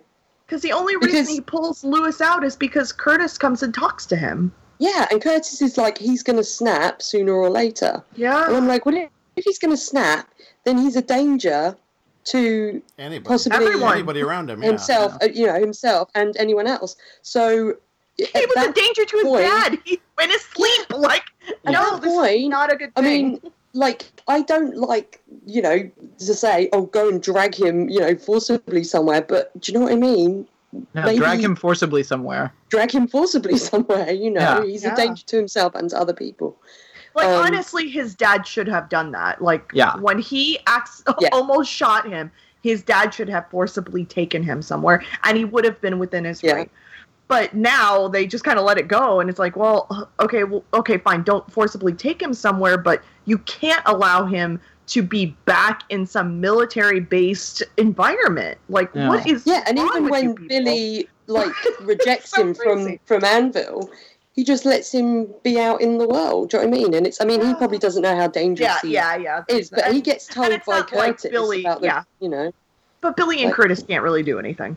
I mean, I mean, when he did, his dad would have been the best option at one point, and now there's like nothing. I mean, when he was actually at Anvil and thought he was, still working toward getting in, you could see that, some part of that was going to be good for him. I mean, you could see his team effort and his he helped that guy that was falling behind. And he was like, no, we can do this. We'll work together on this, and that looked like that could be a good thing. But in the end, he ended up getting. They told him to pull him. So that impressed Billy. Like Billy was like, that's what I need. I need teamwork. Mm-hmm. And obviously this is where the show is too close to reality, and I've got to get the fuck off of it, because these fucking awful mercenary organizations of paramilitary former soldiers. I feel like if you join the U.S. military, which is the world's largest terrorist organization in the world, I feel like you're either going to end up fucked up, like this kid, you're going to end up messed up, which is best case scenario, or you're a goddamn monster, and then you get recruited into one of those terrible fucking organizations. Mm. So I don't know, it's bad either way. There's nothing good that comes of the U.S. military. But best case scenario, you end up building a trench and acting like a goddamn lunatic. Yeah, I mean, that's what happens to the good people. Yes, especially he's at this point. If he started digging a hole and in the garden, if I was his dad and I saw that, I'd be like, right, I'm on the phone to someone, Well, I think that's when Kurt came over. I think, right? Didn't his dad call him? Yeah. Yeah, but then maybe someone higher up than Kurt. Oh yeah, yeah. Yeah. But again, his dad was being so passive, and I mean, I get you don't want to harm your child. You see, he probably hurts for his son, like seeing him like that. But at the same time, like, you have to step in and help. Yeah. Like, and just calling the support group guy, like, is not doing anything. No, all he really needs is just he needs a buddy to say, hey, why don't you get out of that hole? That'll do it. That'll fix the problem. Yeah. And, you know, look, I like Kurt. He seems like a nice guy, but he's not really helpful either. Are you saying a fishing trip can't cure mental illness? Yeah, I mean, again, like, it's not like Kurt or Billy could have done anything to help Lewis other than saying, you can't be here. Like, okay, I think that's the best they could do. But I feel like his dad really should step up a bit more. Yeah. It's just, because somebody needs to help this guy. Because he's going to go off and kill a bunch. He's the next Punisher. Like, he's going to go off and kill a bunch of people. And he might not have a code about it. But he's probably going to be the one that kills his family, you know. Yeah. It's not going to be someone else kills his family. It's probably him. He's accidentally shot his dad. Like, whenever there's a scene with Lewis, I feel so tense watching it. I can't figure out. I think he's really good, this actor as well. Yeah, but I just feel so on edge watching it, just because I'm like, I can't. Someone get this guy help. The way they've painted him, I can't figure out whether he would have been better off in Anvil or whether he'd be better off getting help elsewhere. I mean, obviously getting help elsewhere, but getting kicked loose from Anvil sounds like it's going to kind of kick him loose in more ways than one. I think he's a time bomb either way, though. Yeah. Yeah, and I think, obviously from a standpoint of Billy wanting to keep his company, he's going to have to get rid of somebody like that. It's not like he had a choice. His company is filled with people like that. Like, they're like, I mean, he just doesn't know it because Kurt hasn't told him. Yeah, exactly. I just like I mean obviously I haven't seen the rest of the show. I'm not gonna see the rest of the show, but I just get a feeling that clearly they're leading to that organization being something god awful. Because I can't imagine. Billy's the bad guy, definitely. Yeah. So. It would be so irresponsible to put a show out in this day and age and have like a creepy, like fucking Blackwater esque organization not be evil villains. But those kind of organizations, there's nothing good about them. Like, it's all about funneling money to like paramilitary organizations. It's bad. It's every part of it is wrong and craven and awful. It's the worst of capitalism and the worst of fucking American fucking military policy all rolled into one. Like, good people cannot be a part of that organization. It cannot happen. Yeah. And and you're right. I think there's a lot of probably a lot of guys that are suffering from post-traumatic stress, and this is how they kind of work. They're not working through that. It's how they're feeding it. Yeah. Yeah. Well, I mean, they're feeding. Yeah. And I mean, the whole point of the military. There's a lot of different points of the military, but the point of the military, the way it works is, you've got this structure, and this structure is what keeps you sane while you're doing all this crazy crap. So then suddenly they're completely without structure, and he's like, okay, well, I got to go dig a foxhole in my backyard. So, I mean, is it better for him to be back inside of a structure that is working like the military, like he's used to? Get a job. Yeah. I mean, I don't mean to sound like, whatever. It goes deeper than that. The guy can't do anything. He needs to go get mental help. But you know what I'm saying? Like, if that's what you're missing in your life is structure, and I can totally see that because that is the only reason that he was doing better in Anvil is because there was this structure and there is this, I'm going to tell you what to do and you're just going to go do it. And he doesn't have to think about handling his day-to-day life. Like, that's the only reason he was okay there. It's like, then, what Curtis should do with that support group is help these guys that way. Like, help them get structure in their life. Don't send them back to some military-based organization. Yeah. It doesn't make any sense. as someone who has like depression, has had depression for a long time, like in terms of mental illness, what I find helps, and what I've heard helps over and over again, is having a bit of structure, because obviously you need a bit of structure, you need stability. I think he needs that. He needs structure and stability. But do you know what? It needs to be not somewhere where he has access to weapons. Yeah. You know, where part of his job is going and killing people. Yeah, and I mean, it needs and plus, to be way away from any of that. And plus, I mean, the military does fucked up shit all the time, but these companies that are private mercenary groups are getting paid to do the really fucked up shit. I mean, they're not paying them to do stuff that the military does already. They're paying them to do something else. Yeah, it's not good. And also, post-traumatic stress syndrome occurs for a reason. Like, you know, it's you shouldn't be doing these things. Like, you just shouldn't be doing these things. And like, we can say all day that like, well, you know, these guys, they're good soldiers, they're following orders. It's the people in charge of the problem. But like, and I've got to say it, like, you cannot be a part of it. You can't. Like, if that means you go to a military prison for the rest of your life because you refuse to be a part of it, that's what you should do. And soldiers, there's all this shit about, oh, they're so brave. It's brave. You know what? Be brave and don't fucking take part in this shit. Like, I can't. Like, yeah, there's no draft. They're not draftees.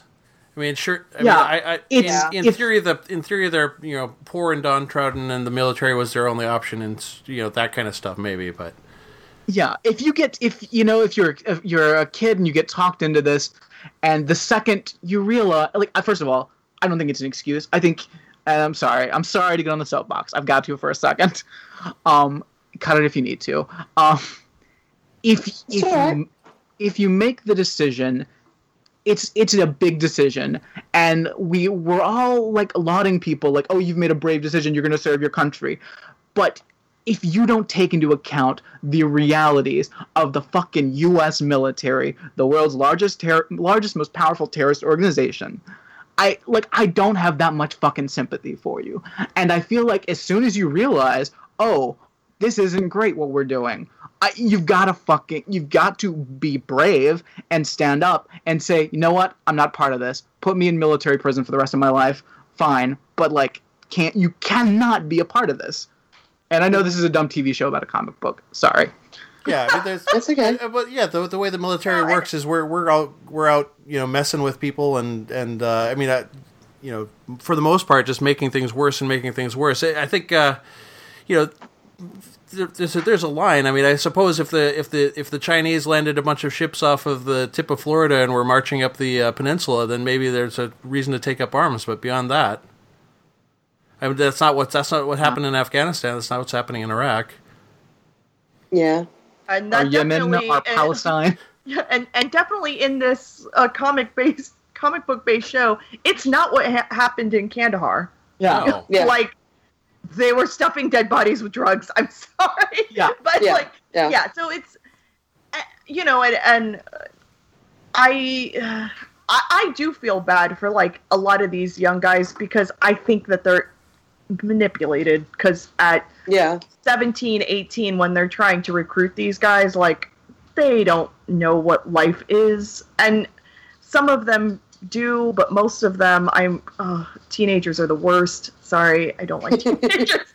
And you're going to have one in 2 years. Shut up! I'm trying to stop that. But you know, so I do feel bad, but you know, and like Brad said, like, they could definitely, once they can stand up for themselves once they realize it. But I think these guys are too scared, or they're already suffering like Lewis is in this episode. I mean, and obviously I'm not talking about everybody, but I just think that is a reality of some of it. I feel like my heart hurts for Lewis, and at the same time, this character needs all the help, and he needs to be away from Billy's organization. Like, yes, it might send him over the edge, but it's the best and safest thing he could have done. Mm-hmm. That's because there's no good outcome. There's no good outcome to this poor character because his dad obviously is not stepping up to help. So, his dad. Like, I know you want to hug him, but hugging is not going to fix him. No, you can hug him, and also drag him away. Like, you know. Yeah. But yeah. Oh, all right. Let's talk about Rawlins. Oh, Agent Orange. We find out who Agent Orange is, and he is possibly the next deputy of the CIA, and he's Mike Pence. and possibly the next president. Yeah. Can I say something I find funny about the scenes with him? Well, not mainly with him, but we obviously also get to meet the deputy director of the CIA, played by Mary Elizabeth Mastrantonio. Oh, is that her? But her name's Mary. Yeah, oh, wow. And her name's Marion in this, and all I think of her is from Robin Hood Prince Thief. She's Marion. Yeah. So when they call her Marion, I just imagine Kevin Costner being like, Marion, and it just makes me chuckle. I totally didn't recognize her. I didn't know that at all. Wow. Yeah, I haven't seen her in anything for ages. Yeah. I mean, mainly I know her from Robin Hood Prince of Thieves and The Abyss. But I like her in this. I think she's a bit naive to think that, oh, you know, I'm just going to be the CIA director, and you know, nothing's going to be political, and la la la. I'm a bit like, But obviously she says to Rawlins she wants him to be the deputy, and does he have any skeletons in his closet? And I was like, closet? He doesn't even have a closet. He's got a whole country behind him of skeletons. Yeah. And it's the CIA. You know. Yeah, she's... Also, he's obviously a bad guy. First of all, he's covert. He's a covert guy, so he's obviously got skeletons in his closet. Anyway, also, have you seen his eye? He's clearly a villain in a comic book. Come on. It was really weird because she was like, you know, I think you should be my deputy, and do you have any skeletons? And yet she also said, you know, you've had such a great case record with covert ops, and I think she knows what's going on in covert ops. Then doesn't she? She would have to. So isn't covert ops full of skeletons? Yeah. And also, if you have to ask somebody if they've got skeletons, then you know that they've got skeletons. Yeah. And also, if you have to ask somebody if they have skeletons and they're in covert ops, then they are shitty at covert ops. Oh. Yeah, he's a creeper, man. He is creepy, dude. Yeah, when he's just sitting there with all the cameras on his soldiers, and I mean, I'm guessing it's not I'm guessing the cameras aren't linked to their heartbeats or anything, you know. So as soon as they die, the cameras go dead. I'm assuming it's just him closing the cameras, like, so, you know, he gets down stupid. He's just so like, oh, it's just awful. He's just so blasé about it, you know. And he doesn't care about any of these people. I mean, to him, they might as well actually be physically toy soldiers. Yeah, I mean, even seeing them go down left and right, the only time he reacts is seeing Frank. It's the only reaction he makes. That one's dead. Okay, that one's dead. Okay, Frank. Oh shit, that's the first thing he does. Might as well be playing Call of Duty. It's awful. Mother, I'm going to be watching my soldier feeds. Could you please bring me a warm milk? Thank you, Mother. No. Oh. Well, you know, if you don't have Mike Pence, then you've always got Paul Ryan, guys. We're fucked. Yeah. It's over, guys. It's over. Sorry, guys. You can all move to England. It's fine. Hey, we're gonna clone Jeremy Corbyn's what we're gonna do, Claire. Yes, do it. Oh, we can always rest our hopes on the Democrats. We've got people like Al Frank. Oh wait, no, we don't. Yeah, that'll. Yeah. Yeah. Anyway. I did like not. It was when he was watching the soldiers go down, but when Frank is hiding in the leaves. I forgot to mention that. It's so funny. Hard when he just comes out of the leaves, and how that guy didn't hear all the leaves moving around, I don't know. I just want to see the scene where Frank's covering himself in leaves. I know! Because he had to do it quick. I don't know how he got under all those leaves so quick. Oh, man. Yeah, that was great. I loved it. So, Rawlins is a creep. Yeah. He's a creeper and a half. Okay, let's talk about Madani. Sure. Madani is badass. I love her. She does her driving like Steve McQueen. Oh, she's awesome. I love her. And then she gets hit by a van. And then she's hit on by truck. Billy. Hell yeah. Yeah. What did you think when that truck hit? Like, were you surprised? I was surprised. Yeah. I think I jumped out of my chair at that point. I think I did one of these. Whoa. Whoa, I'm surprised. Exactly. I'm to the point in my life where I'm nervous watching any driving scene because I always expect there's going to be a surprise car accident. Yeah, that car accident coming over the driver's shoulder while the driver's looking the other way. Yeah, every time. Like, it doesn't matter what I'm watching. Like, I'm always just anticipating like something terrible is going to happen. I don't know why this one surprised me, because I really thought it was just going to be the game of chicken, like between her and Frank, and one of them she would like move out of the way. Yeah. Yeah, but I wasn't expecting Micro to turn up. I completely believed that Micro was going to continue to go to base like he was told to. Yeah. Yeah, me too. And I gotta say, but I love. And the wrong Mustang got hit. That's for sure. I mean, I know Frank was driving the one, but still, the classic Mustang is much better than that thing he was driving. That was a sweet car she had. Yeah. I've got some trivia about that car later. Oh, good. A little Easter egg. I don't remember it. I'm not a car. You don't remember your name half the time. That's true. Yeah, no, I don't recognize. I'm not a car guy. I don't recognize cars, but I do recognize classic Mustangs. For some reason, I had a friend that drove one in college, and I'll recognize that. Yeah. American cars are so pretty. I know they'll destroy the environment, but they're so pretty, like classic muscle cars. You know, like the supernatural car. Like that, I love them. Yeah. Yeah, that's nice. Let's see. What do you think about Sam now, Tammy? You've previously predicted he won't last beyond episode 9. Okay, you can't say. I mean, I still think he possibly might not last past that. I mean, I don't know. I had a hard time there. You said supernatural, and you said Sam so close after that I was like, whoa. Well, we were discussing, I think, last week, are there any like bad Sams in fiction? We couldn't think of any. No. And we're not counting Samuels. Yeah, but he's not a Samuel. He's Sam Hain. He's not. Well, he is a Sam, I guess. But he's the good guy, really. He's killing all those. Yeah, he's a hero. Don't celebrate Halloween. He's the hero. Yeah. I did like Madani, like even though it ended terribly, she didn't know there was going to be a Frank involved. But I did like her taking over like the meeting from Sam. I felt bad for Sam, but it's like, I'm sorry, if you're not doing your job and she's in charge, that's her job to come in and fix things. Yeah. To make sure they go smooth. I mean, that's just it. Yeah, I need a scene of Madani and Misty working together. I really do. Yeah.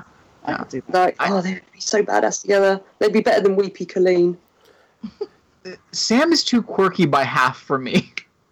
Like, I need him to like calm down and like, I don't know, just like. Well, you said you wanted some quips in this show. He is a sharp flavor. I need him to go like to wash his face, like calm down, like I don't know. He's a little coked up. I can't. But that's why I don't think he's gonna last, Brad. He seems like he's always caving into something. He went to that meeting and he was like, I got this down.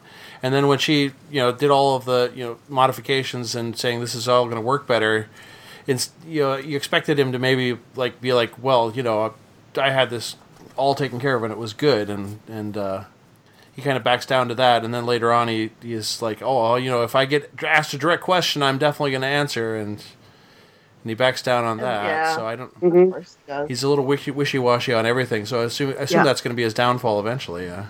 I just feel like he's now given her they've made a compromise. So he said, that he won't say anything and stuff, but she's got a week to find Frank Castle. So we'll have to see if he sticks to his guns or if he's wishy-washy about that. That's not a big deal.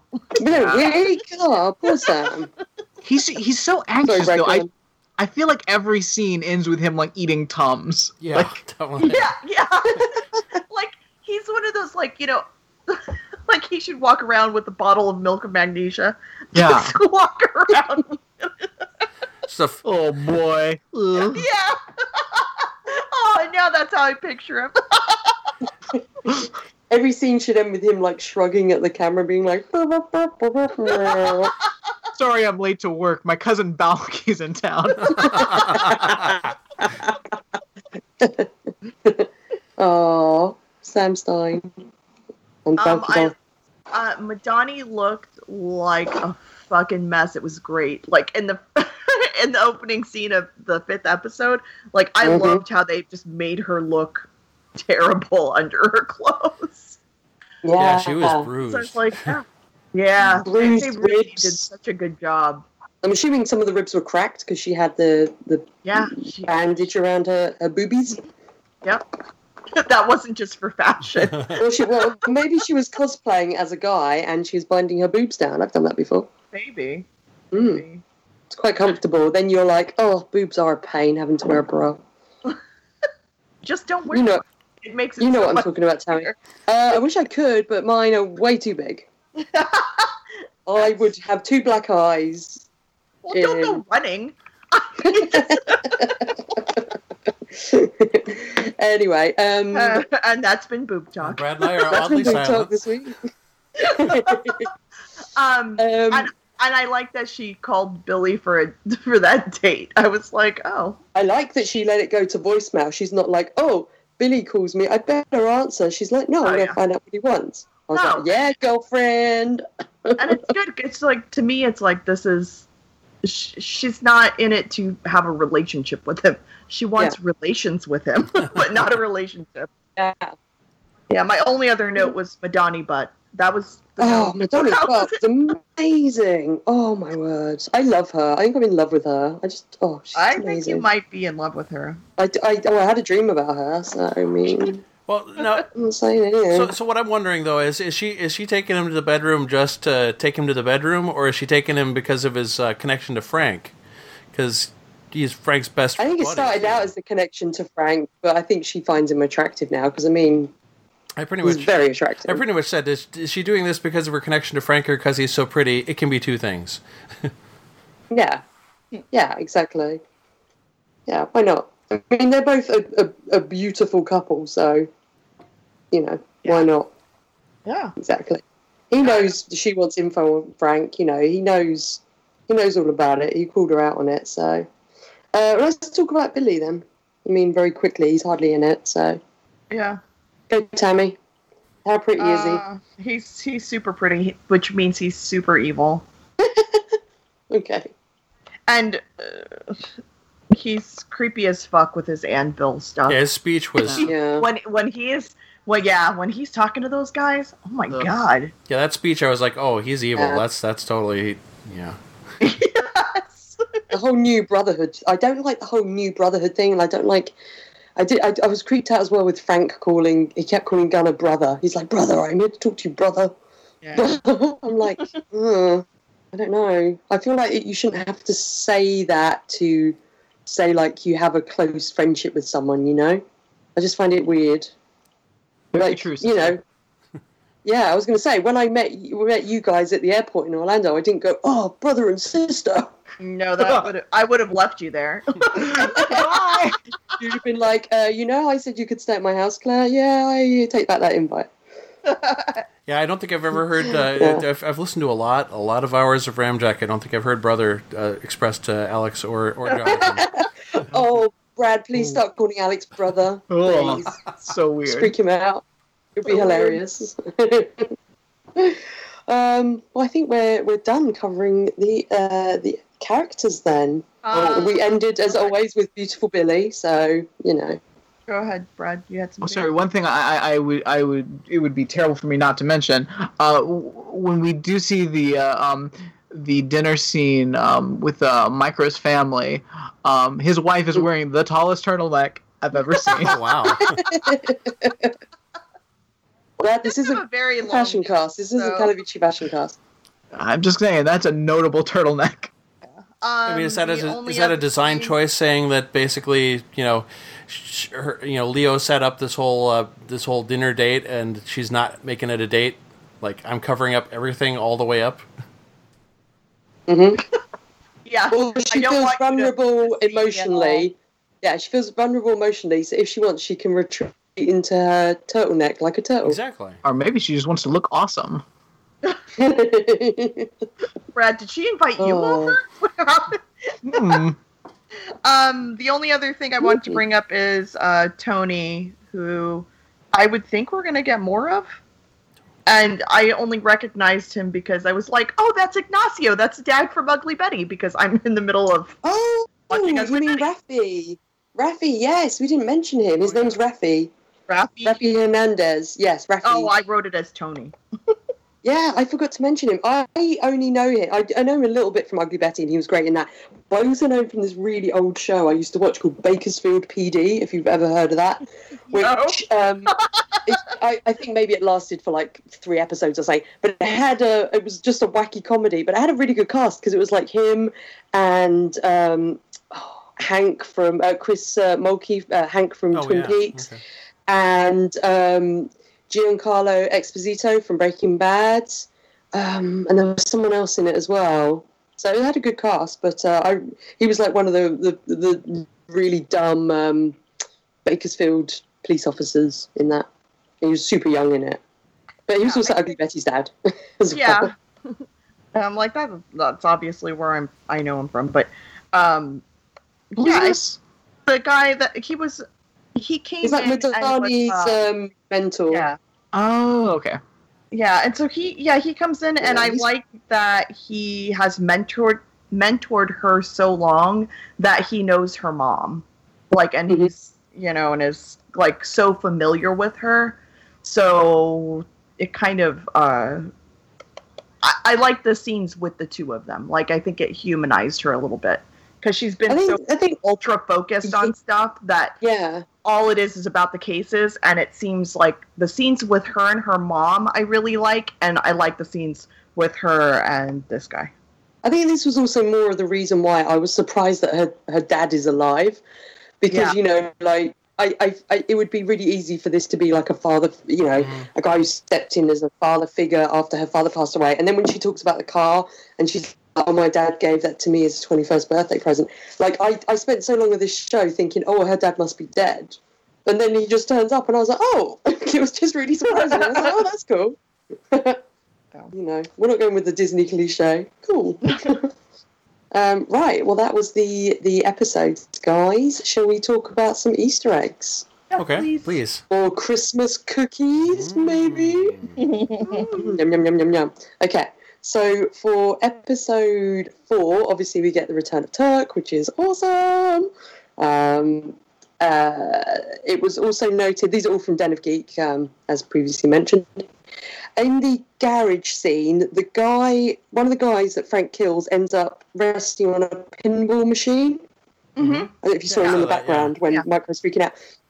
Which is very reminiscent of an action figure and a deluxe figure that Diamond Select did for a while back. They did a model of the Punisher, and then you've got like a little, sometimes you get a little prop with the and his one was a little pinball machine with a guy resting on it like a dead guy, just like that guy. Oh, so it's probably a little reference to that, which is quite cool. Yeah. Do you know the exact car that Madani was driving, Paul? No, I don't. I don't know cars well enough. I just knew that it was a Mustang. I knew that. I have it written that it's a 68 Mustang GT, and that is the exact car that Steve McQueen drove in Bullet. Okay. And that scene where she's driving the car chase is a homage to Bullet, and Raffi even says that she goes all Steve McQueen, like in Bullet. So it's it's kind of cool. I gotta say, obviously he had like a fan of that film on the show. Yeah, I gotta say, Bullet is an iconic car chase, but. Yeah, they've made better car chases since then. If you've ever seen Bullet, it's like, wow, that was what they made a big deal of. Okay, yeah, right. It's a good film. I like that film, but yeah, I mean, even like this year, Baby Driver, the car chases in that are amazing, and they're all practically done. But there's been like lots of others. Obviously, the Fast and Furious movies, Tammy and Brad. Obviously, but I've not seen. We've only watched the first one. Yeah. We assume we're fans, but yeah. I know you're fans. They're like the first one. Then we're more about them than me. You know that they're all about family. I learned that from you guys. Well, because they kept saying it. Gotta get back on those. I know. Yeah. So I've got one Easter egg for episode 5, which is at the start of the episode when Frank is talking to Leo and they're fixing the headlight. The book they are talking about is The Life of Pi, because they're talking about the tiger in the boat and everything. And then when Frank is meeting with Gunnar later, Micro is sitting eating his sandwich and reading The Life of Pi, which is Leo's copy, because Frank borrows it off of Leo and then obviously gives it to Micro. So he's reading the book that his daughter's really into. I thought that was quite a cute little detail. Yeah, I saw that. I noticed that. Yeah. It was cool. Right, those were your Easter eggs, guys. I hope you're nice and full. Yum, yum, yum, yum, yum. It's time for quotes. Brad, do you have any quotes? Because you're never going to watch this show again, so got to get your quotes out there. I had this quote just because, I was like, oh, fuck you, Mike Pence. Most Americans wake in their warm bed, suck down coffee with breakfast, and go about their lives.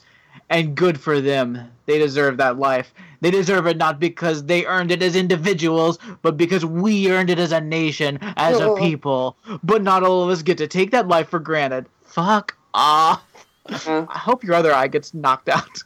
It just got knocked out. Someone hit him on the back of the head and it popped out like, bloop, under my eye.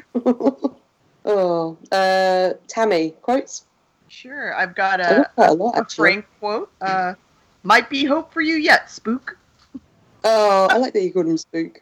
I just thought, he just comes up with names for everybody. I didn't realize this was a Punisher characteristic. Spook, Red. Everyone's got Billy the name. Butte. Billy the Butte. Paul, have you got any quotes? I've got to say, I've got 2 hosts on my own podcast that never give quotes, but I didn't get a quote. That's fine. Sorry. You're absolutely. It's more than fine. Do not worry. More for you guys. I have one from exactly. I got one from Turk, which is Greeks dig me. Should have guessed right with a name like Turk. Maybe they didn't know I was black. That just made me laugh. And then the one he said straight afterwards is Frank saying, "You believe in God, Turk?" And then Turk says, "Well, right now I want to." I was like, "Oh, Turk, I love you." And I've got a Sammy time. Yeah, I've got Micro. There's a dead dude in a wheelbarrow. And then I felt bad because I'm like, say, I didn't do that or something. Yeah, I didn't do that one. Yeah, because I felt bad because I'm like, he says that as he walks into all these dead people. It reminded me of the scene near the end of 7 where they drive to the place in the middle of nowhere. And Morgan Freeman's radioing in and he's like, "Oh, there's nothing here. There's a dead dog." And then Kevin Spacey goes, "I didn't do that." It reminded me of that. It's like, ugh. Just the way Frank's like, "I didn't do that." It's like, you did everything else. I've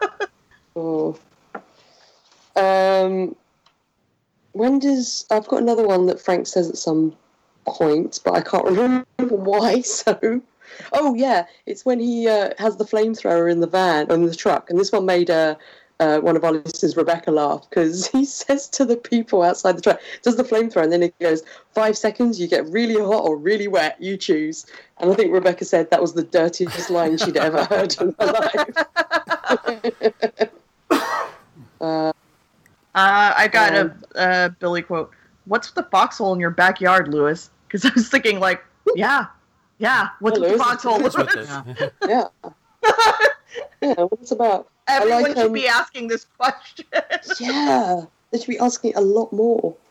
I like this one between Zach and Frank, which is when Zach says, "What are you doing here?" And Frank says, "I'm baking a cake." That just made me laugh. Right now it's time to rate these episodes. Yes, Brad, we rate on this show. You're welcome.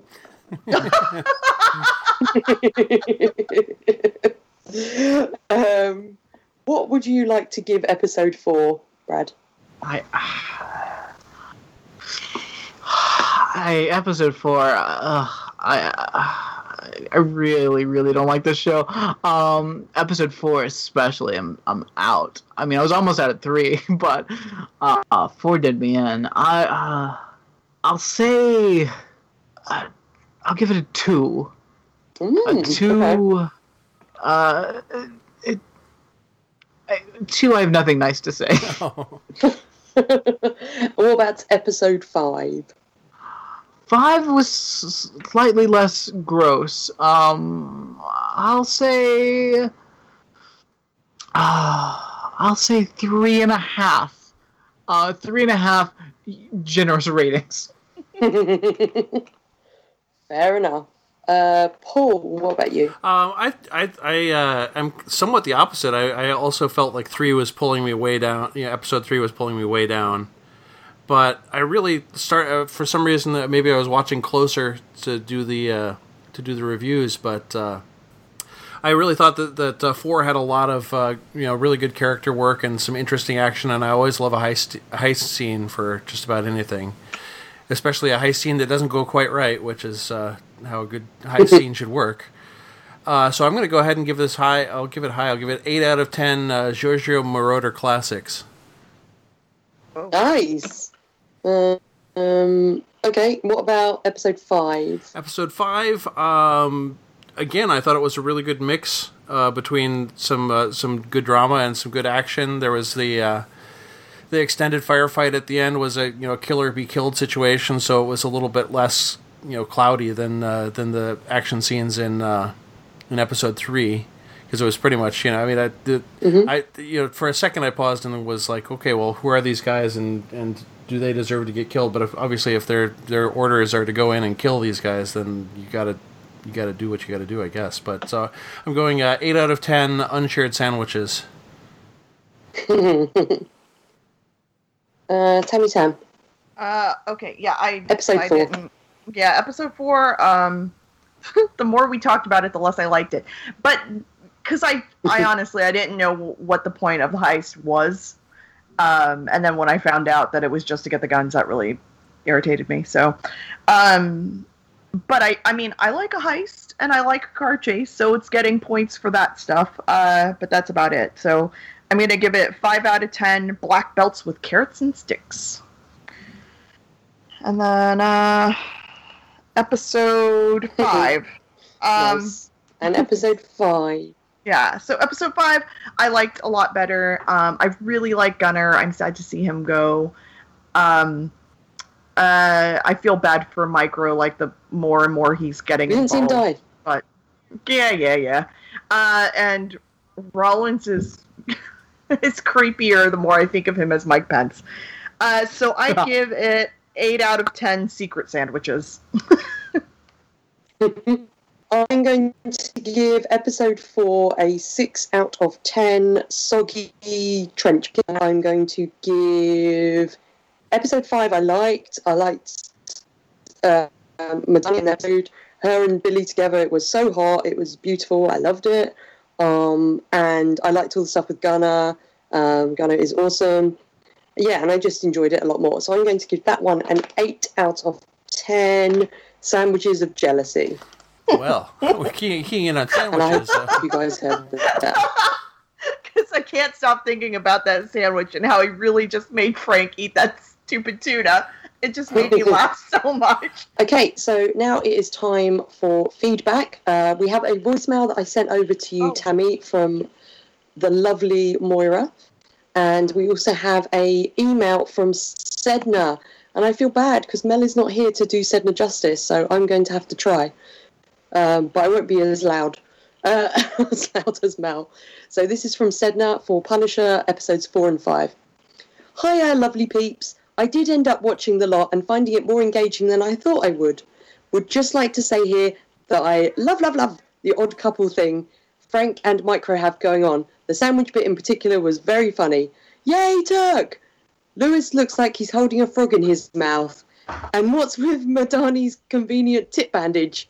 And that's it. Thank you, Sedna. It's a tip bandage. Why wouldn't you want a convenient tip bandage? Convenience in the name. One. Yeah. Exactly. Yeah. I don't know. I don't know about Lewis looking like he has a frog in his mouth. There is an actor called Bern Gorman who I always think looks like he has a frog in his mouth. He was in Pacific Rim. Yeah, Pacific Rim and Torchwood. Yeah. He looks like there's a frog in his mouth. So I get what you mean, Sedna. I don't know why we're talking about frogs and mouths. And we have a voicemail from the lovely Dr. Moira Brown. All right, let's see if I can put this here. Oh, nope, I don't have it turned up. Defenders Podcast. It's Moira with my thoughts on episodes 4 and 5. So, first of all, in episode 4, we have the reappearance of Turk, and I could hear all of your hearts happily beating from where I sat. I am sure that just made your day. Utter delight. Personally, I loved the scene where Frank jumps onto the top of the truck and the disco music is playing as a means of blocking the agent's communication lines. And first you see the passenger, I think, go out one door, and later the driver goes out the other door. And mayhem ensues. That whole sequence just was funny to me. It made me giggle out loud. It had a Keystone Cops kind of feel to it, especially with the bewilderment of the people in the chase car. That whole thing was just so funny. However, the scene where Medina, is that her name, and Frank are squaring off and they're about to play chicken in their two sporty cars, when that was happening, I had a little voice in my head. I think it was Mel's voice in my head, just saying, this is dumb. And I think, I don't know, Mel, I can't speak for you, but I just have a feeling you may agree with me that just seemed dumb and silly and pointless. What were they going to do? Ram each other? Foolishness. But of course, at the end, when her car is about to explode, Frank naturally saves her from peril because he's Frank, and we know he has a heart of gold underneath all of that, don't we? Yes, we do. The scenes when Frank is with David's kids, I really like those scenes. Frank he just has a great way with children. And in fact, to the point that I looked up John Benthal to see whether or not in real life he has children. And in fact, he does. He has 3 little kids. I think the oldest one's only 6. And I thought, I can totally see it. I can see you in dad mode, man. It's adorable. It's really sweet. Is it just me, or is there something fishy about Billy? I know he's supposed to be, one of Frank's oldest friends, and we're supposed to trust him, but I get this hinky feeling about him, and I'm wondering if he was in on the heroin dealing the whole time. I don't know. Give me your thoughts. Do you guys have a hinky feeling? Is this just me? I would like to hear what you guys think. The kid who was digging his own trench in the backyard, yeah, okay, he's going to obviously come into play later, I'm sure, in some explosive sort of way, but he just kind of gave me the creeps. I like Gunner. I get a kick out of Gunner. Gunner in his camouflage out there in the bush, shooting Frank with an arrow. That was pretty cool, actually, pretty badass. And I quite enjoyed the drone perspective in that whole next sequence where, of course, they steadily or one by one, they take out their little CIA black ops people that were coming in trying to kill them. I mean, good for you guys, So yeah, I like this. This has, especially the second episode, it had good pacing. It keeps me enthralled. And we are loving it so much, Rob and I, that we will be watching more this evening. So I won't be setting feedback on those episodes because I think that's the one I'm going to be guesting on. So yay, I'll get to talk in person about what I think. But until then, I will, just pop downstairs now and go watch Punisher because I can't seem to quit. All right, talk to you later. Bye. Thank you, Moira. We love you. But what about next snaps? What about the next snap? Yeah, we need you to answer about next snap, Moira. She's gonna be on. I think she put it on the Facebook page, I think. Oh, dear. Oh, did she? Yeah. Oh, we need to check. Yeah, I think she said, no, absolutely not. I think was her answer to that. Yeah, Moira's like, I've tried many times, and it's not. Yeah. It's what she does. It takes some doing. It takes some doing. She watches TV and movies and then tries these things in real life. Yeah, exactly. We need a podcast that's just Moira talking about medical knowledge. She said the neck snapping thing, yeah, no. Have you ever tried to twist a neck? No. Human necks are bloody tough. They don't exactly twist like a screw cap. So no, and no. Okay. They just pop off like the ones out of World's End. You just twist a head and it just goes boop, off. Yikes. Oh. Wear a good turtleneck. That's some protection. Right, a couple of points about Moira's message was when she said about John Bernthal having kids, it's interesting because one of the things he said when he played the role of, was cast as Frank in Daredevil Season 2, was that he doesn't think he could have played the role of Frank if he wasn't a father and a husband. I could see that. Because he really drew on that for his performance, which I thought was interesting. And the other thing was, obviously, we didn't mention about Frank and Micro pumping disco music into through the radio to distract. I am going to think, in my head canon, that song was Frank's choice, and Frank is secretly a big disco fan, because in Daredevil Season 2, whenever he was in his car, it was playing Earth, Wind and Fire. I'm just saying. He's a big disco fan. Likes the Donna Summer. Exactly. And exactly. Yes, exactly. Okay, so that was it for this week. I'll tell you what we have next week coming up. So next week we are covering episodes 6 and 7 of The Punisher. Episode 6 is called The Judas Goat. With Frank in bad shape, Micro calls on Curtis for help. Madani and Russo continue to mix business with pleasure. Lewis stands up for his rights. And then we have episode 7 called Crosshairs. This is interesting. Lewis struggles with the ramifications of his actions. Frank and Micro pursue another face from the past. Madani and Sam go bug hunting. Bug hunting? They're literally like, oh, look, a turquoise butterfly. I've not got that one. Add it to my collection. Yes, bug hunting. So that's what's going to happen next. I think they're looking for Agent Orange's bug, I would assume. Maybe. And the Judas we know Goat's that interesting. He's bugging them. Yeah, Judas Goat's interesting. Yeah. That's for the slaughterhouse goat that leads all the rest of the animals off to the slaughterhouse, and then gets to live because it's the one that they train to take them to the slaughter line. God. Yeah, Terrible. but it lives with a guilty conscience. Yes. And also, Moira mentioned about she thinks there's something fishy about Billy. And do any of us think that, Tammy? Yeah. It's an official Tammy prediction now. Yeah. I'm not saying anything, but I did say in episode 1, when I was watching episode 1, I don't trust anyone who has facial hair that well manicured. Yeah. No, obviously not. He's not a good... The least of his problems is that he runs Anvil, so he's already a bad guy. So, yeah. He's definitely a very bad guy. I don't know if he was in on the Schoonover and Agent Orange thing at the beginning. Like, I don't know if, in Kandahar, I don't know if he was in on that, but I definitely think he's like in bed with him now. So yeah, he probably works. He probably works for Orange now.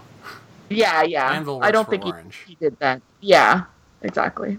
Oh no, that's terrible. Okay, I'm not saying anything.